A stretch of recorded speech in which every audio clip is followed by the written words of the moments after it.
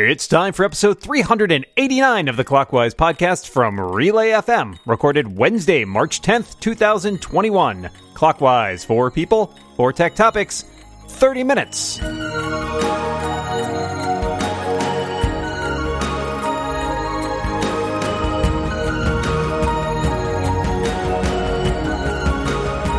Welcome back to Clockwise, the tech podcast that's half an hour and all of yours.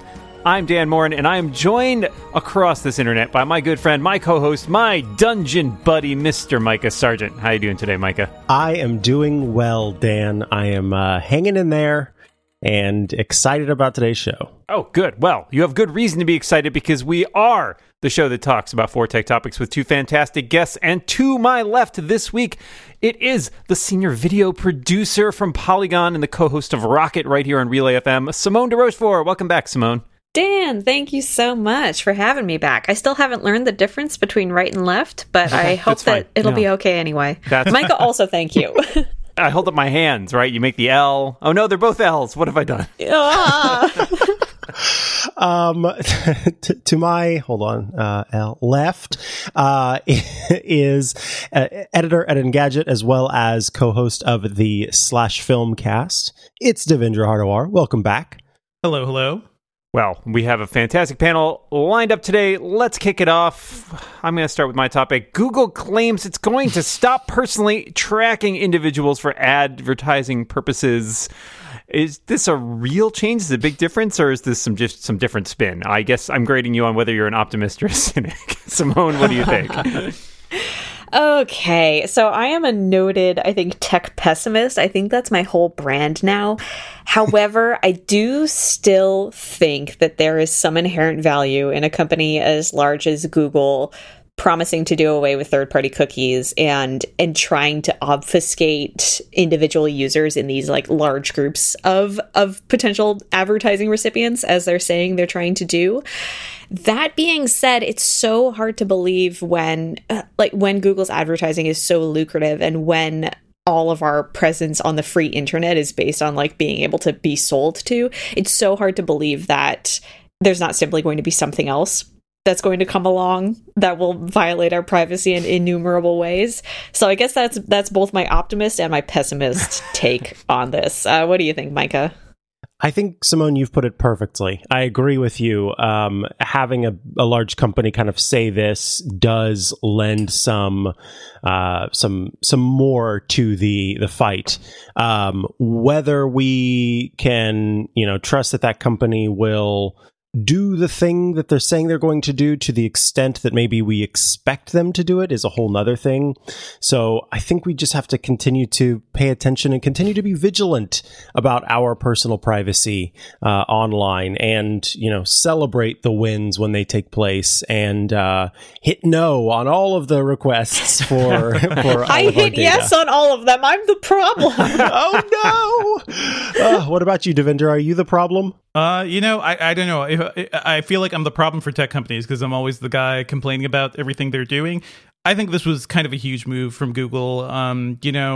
If you've been following the tech industry since the late 90s, this targeting your ads, this is their business. It's not really search or all the other stuff they have. Like, it is really ads, empowering ads for the internet. So I think this is a big shift for them. I believe they're fundamentally trying to avoid the individual tracking, but the only reason they're doing this is to prevent further regulation from the government, right? And from governments all over the world. And I don't think this will be enough. I still hope that the US government and the EU and everyone else is going to keep looking hard at everything Google is doing and make sure they actually follow through with this and make sure there are new strategies they're going to group people together in cohorts to kind of track that data instead of individual data. And I want to make sure that is as anonymous as they say too.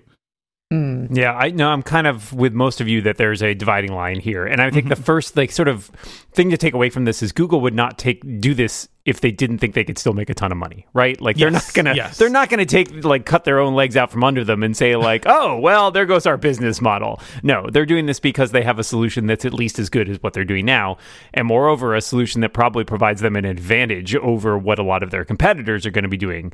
They specifically mentioned like, oh yeah, other people might provide more granular tracking stuff, but we think our solution will be better because of, and they emphasize this a bunch, like our first party data, essentially all the data they've already collected inside Google and put together. So there's a lot of loopholes here. I agree totally with Devindra that this is a attempt to escape more regulatory practices and probably to shift the attention onto other people like Facebook, who are still doing probably some individualized tracking. So great tactical move there, but I think it's probably still got a silver lining, at least for consumers who want to maintain control of their individual data, because they are so big in the advertising market that this is a big change no matter what. So I don't think it cures all of our ills, but I do think it has some significance to it. Thanks for your thoughts on that. Let's go to our second topic today, which comes from Simone. All right. So TikTok is rolling out a nudge feature on its comments. So similar to what Twitter will do when you try to retweet an article you haven't read. Not that I would know. It asks you, hey, are you sure you want to do that, bro? TikTok is rolling out something like that for comments, where if you try to post something rude, it'll be like, have you read our terms of service recently? Are you sure you want to say something like this?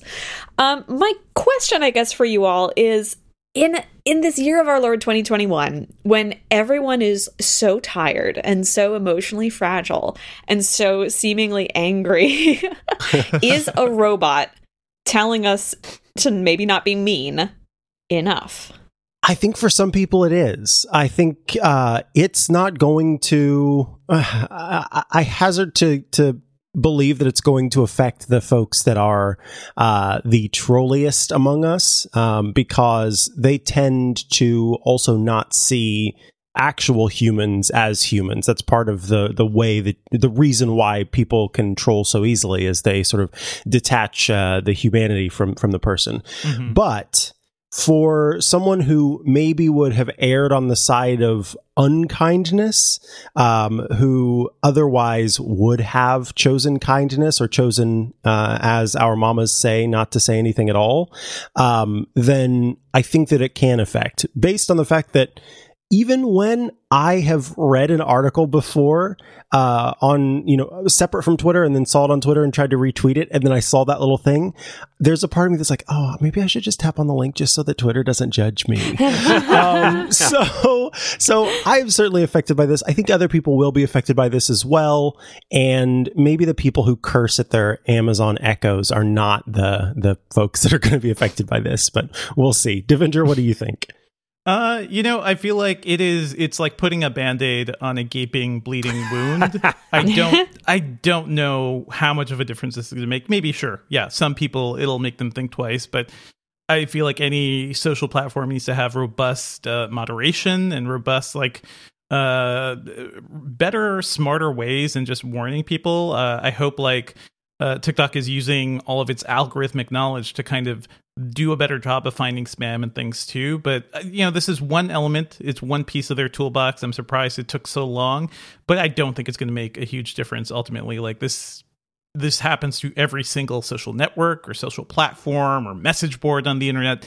Enough people get together, it is hard to stamp out the jerks, and just reminding people not to be jerks rarely helps, Yeah, especially with using a robot, right? Like, because everyone knows robots don't have feelings. What do they care? I think, I'm kind of with you, Devindra. I think it's maybe a meager improvement, but it's still one that should be there.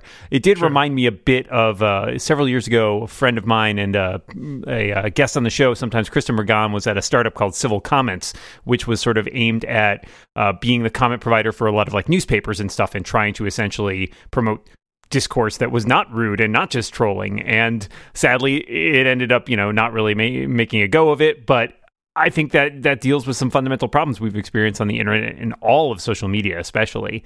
I think... Yeah, I don't think that this necessarily has a lasting impact, especially on social media where virality is driven.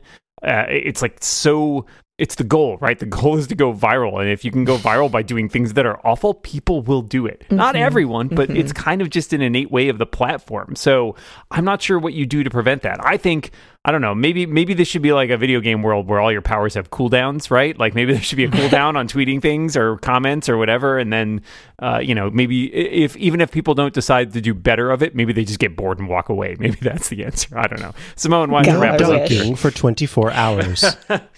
Yeah, I think when I originally came to this topic, I was more pessimistic about it, as usual. Having heard you all talk, I think I fall somewhere between Micah and Devindra's opinions in that I completely agree. Like, there are certainly people, and especially as we've seen with the popular TikTok creators, Charlie and Dixie D'Amelio, have just accrued a lot of negative attention lately. People are just kind of being mean to them for no reason. Those people aren't going to be deterred by this, but I do think, Micah, you have reminded me that I think most people are good, or at least fine, and don't genuinely go out onto the internet each day intending to cause harm to people. And it's just that there are that minority of voices is much louder than the normal person who doesn't go around leaving mean comments on 16-year-olds TikToks. So yes, I do think it is a Band-Aid, but as you said, Dan, there's no reason not to institute something like this. So that's how I feel now. That's good. All right. Well, that's 2 topics down, 2 topics left to go, which of course means it's halftime here at Clockwise. And this week's episode is brought to you by Behind the Tech with Kevin Scott, a show about tech heroes who have made our modern world possible. Each episode features innovative people who have made their mark in their respective fields as they chat with Microsoft's Chief Technology Officer, Kevin Scott. Topics include AI, bioscience, autonomous systems, and more. They also have a number of incredible guests, including science fiction author Charles Stross, Reid Hoffman, LinkedIn founder, entrepreneur, author, and venture capitalist, and astronaut Dr. Mae Jemison, the first African-American woman in space, who chats with Kevin about human interstellar flight, the 100-year Starship project, and experiential education. She discusses achieving one's own level of excellence and explains why exploring an extraordinary tomorrow creates a better today. And you might hear a familiar voice on the show as Relay FM host, and Simone's co-host, Christina Warren, has joined the Behind the Tech podcast.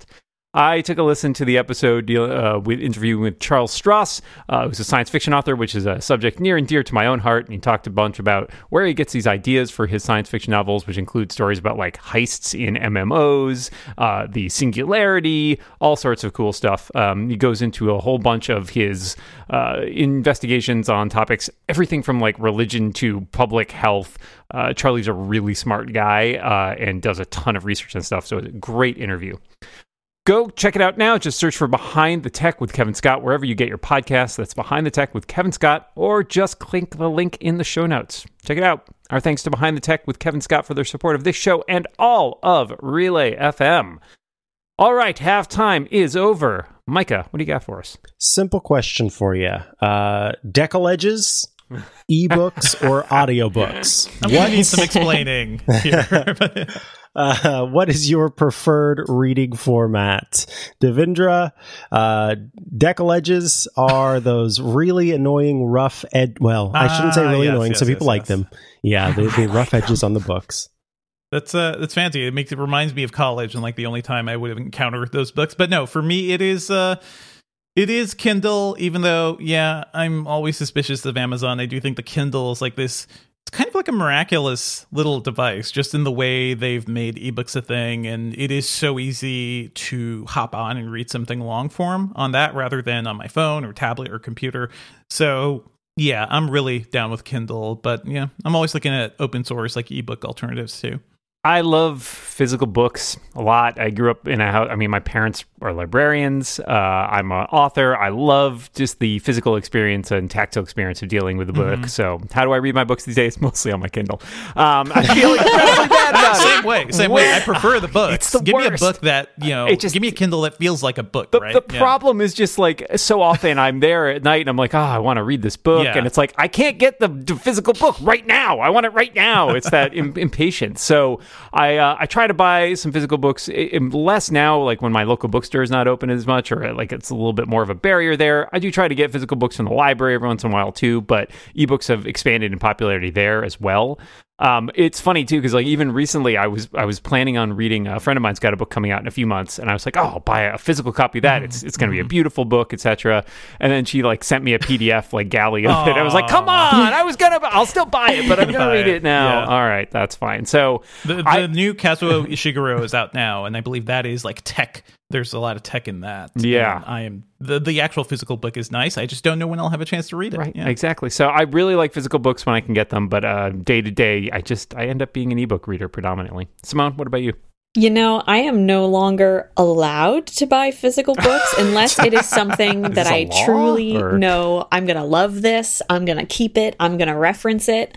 I did actually recently buy a physical book. I bought the collection of letters between Hemingway and his editor, Max Perkins, because I realized that my local bookstore, Book Culture, they're doing online orders now, and they either deliver or you can pick up, which is great because I don't use Amazon.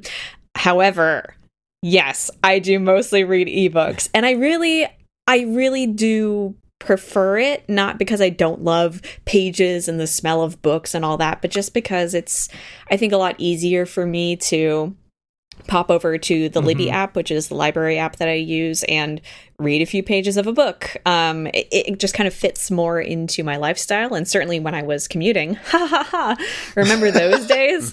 That was the easiest way to read a book on the subway. And when I take the subway again, it will continue to be the easiest way to read a book. And I just appreciate, I think, the variety of reading apps that I can have on my phone. I have not dabbled in tablets for actual books yet. And I hear that they are wonderful, and it changes your life to actually be looking at an e-ink screen instead of staring at your phone all the time. And I imagine it would also make me feel better, because sometimes I have this like guilt reaction where I'm looking at my phone and I want to tell people, I'm reading a book, just so you know. I'm not on Twitter. I'm reading a book. And it's a really good one too. It's an Agatha Christie book or a schlocky romance novel, because that's what I read. But anyway, yeah, I'm all about that ebook life. Dan, I wonder if the person you're talking about is the person that I'm talking about that's inspired this topic, because she just sent me a PDF and I thought, this is interesting, because I'm probably going to wait until the audiobook is out to fully enjoy it. Although, given my feelings about this author and their book, I'll probably read it anyway very quickly, because I love the first one. But anyway, point is, for me, I am not a Deckle or an ebook. I mostly listen to audiobooks. And that is, there's something about audiobooks for me that it just does it for me. Sitting in, I was diagnosed with ADHD some years ago now, and sitting and reading a book for a long period of time is a challenge for me. It genuinely is, and I will get distracted. I'll want to get up and do 50,000 other things. And the best way for me to enjoy a book is listening to it. And then that way my hands that can't sit still can do other things while I'm listening to the book.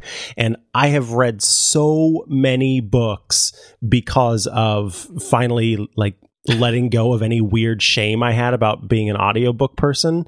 And I now have read so many stinking books, and I'm so happy that I gave up that shame. Also, I'm glad you found something that worked for you, Micah. Another thing brought to you by Amazon, most likely, if you're doing Audible. Yes. It is weird how I've tried audiobooks so much, to try to get into them. And I always find it hard to follow everything, even though I listen to tons of podcasts. Like, I have a podcast on almost every minute of the day while I'm doing stuff. I don't know, maybe there's like a hump I have to get over for that. Audiobooks are a pure sleep aid for me. Yeah. I do that too. I do that too, Simone. Yep. I was going to say, I wanted to put a plug in for Simone mentioned her local bookshop. Bookshop.org is a nice site that works with local bookstores. So if you have a local bookstore and you want to order stuff for them and you want to support them, check out bookshop.org, because they're making it easy to get from your local bookstores. Awesome. Nice. Thank you all for that. Let us move on to our final topic, which comes from Devindra. Yeah, I wanted to bring up something that, kind of has broken my brain. I'm reminded of Chidi in The Good Place, of when he just sees that moment. It was like, what? The loop of the, what was the name? Jeremy Bearimy. The Jeremy Bearimy, dot. I'm talking about NFTs, or non-fungible tokens, which is the thing everybody's been talking about lately. And this is the idea of taking the blockchain, taking, the Ethereum blockchain specifically, and kind of doing for money. I don't know, like basically tagging digital objects onto the blockchain, so there is some sort of exclusivity there, which is good for art. It's good for certain things.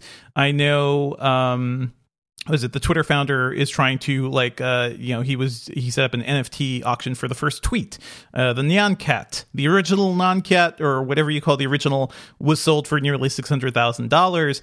I'm just wondering what you guys think about this, because it's like my brain is still trying to think, like, I don't understand what the deal is. Like, what is the exclusivity of something digital that will immediately be copied and will be bit for bit the same, all over the internet? What is the point of even having the exclusive NFT of something? I think it's really interesting. I kind of love this idea because it is something that feels like it definitely indulges a certain mindset. And I think you could make a similar argument for people who buy original artwork in a lot of cases. Like, I totally understand the appeal of it. I have some original pieces done by like some artists that I know, and it's like I like that. It's got some cachet to it, right? And it's like, but it's a thing you can hold and hang on your wall, which is totally true. I totally get that. But how different is it from, you can't buy like a Picasso, or unless you are super rich, you can't buy a Picasso or a Monet or something like that to hang in your house. You can buy a cheap poster, right? Like, and most people who will do this will buy a replica. And the answer is, you're already getting a replica that is probably indistinguishable in most part. Like, you're not sitting there staring at that art probably in most cases, thinking about all the work that went into it, right? Like, that's what going to a museum is for. So I can see the appeal to people who have, a lot of money and kind of like the idea of having the cachet of, oh, I own this thing, even if it's not a physical thing that they can touch and feel, at least until,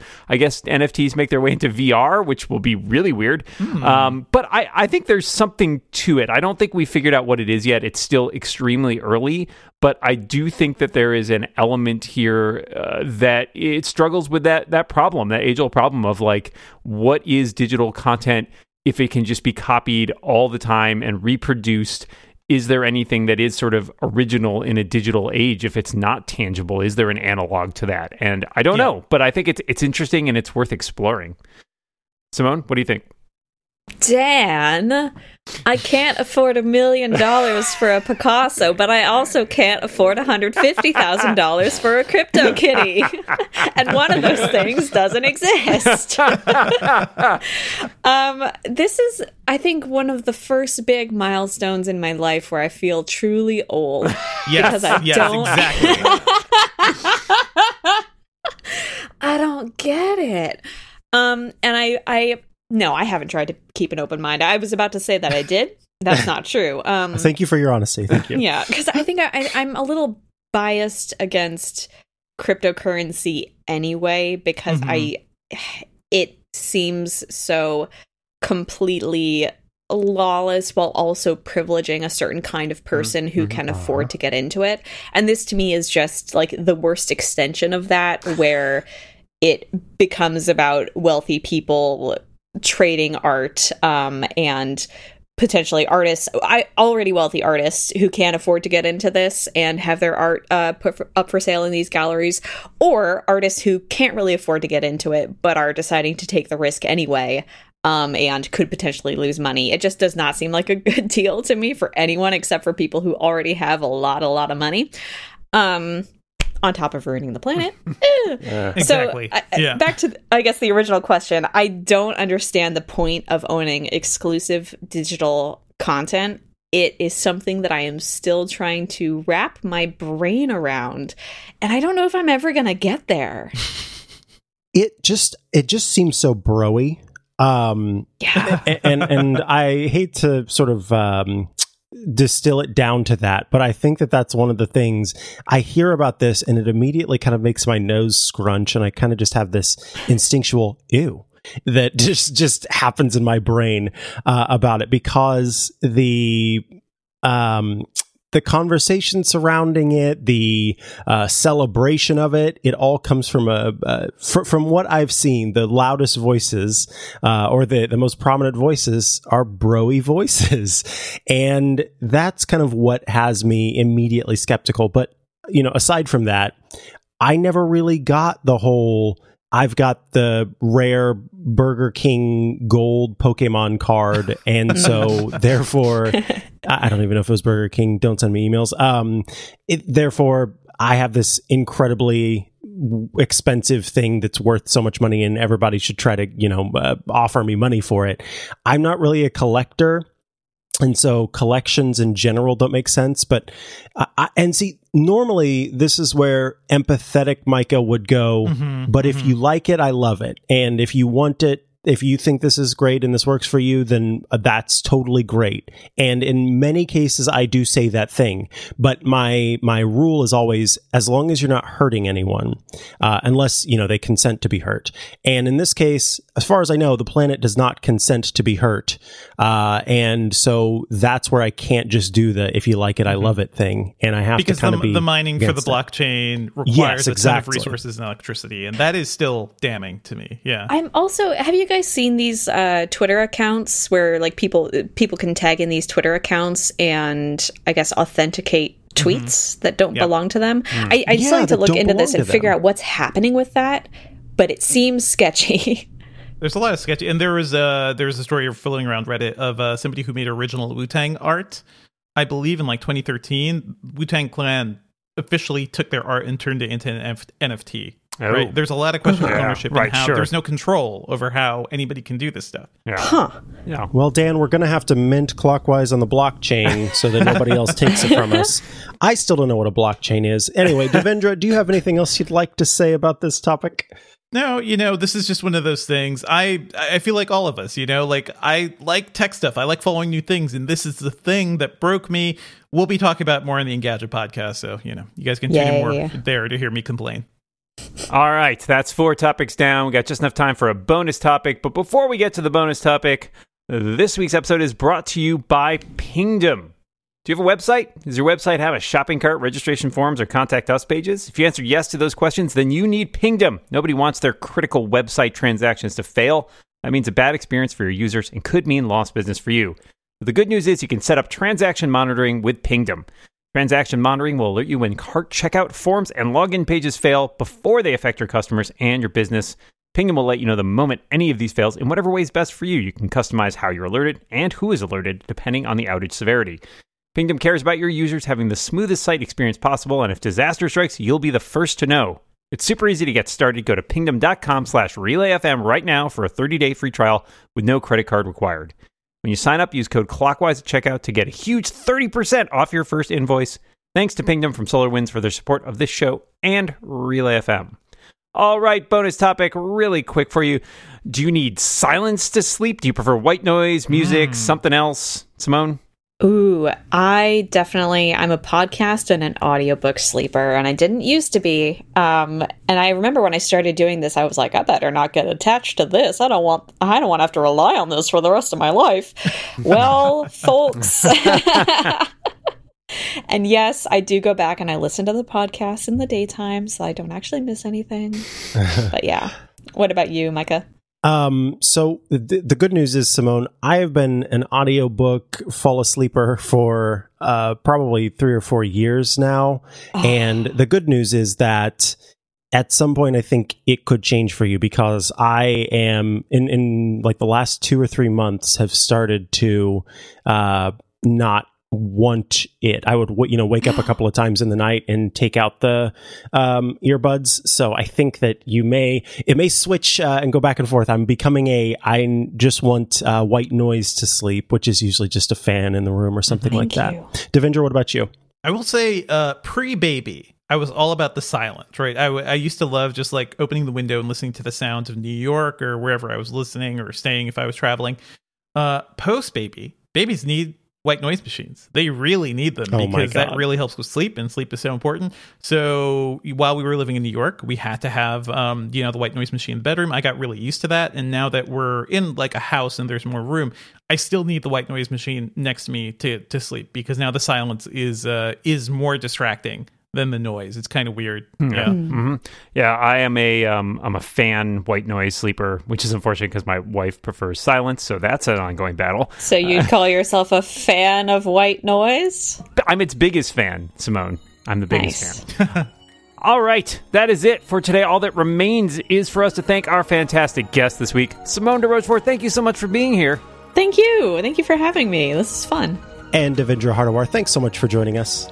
Thanks, everybody. It's always a fun time to be here. And Michael will be back next week, but until then, we remind everyone listening out there, watch what you say. And keep watching the clock. Bye, everybody.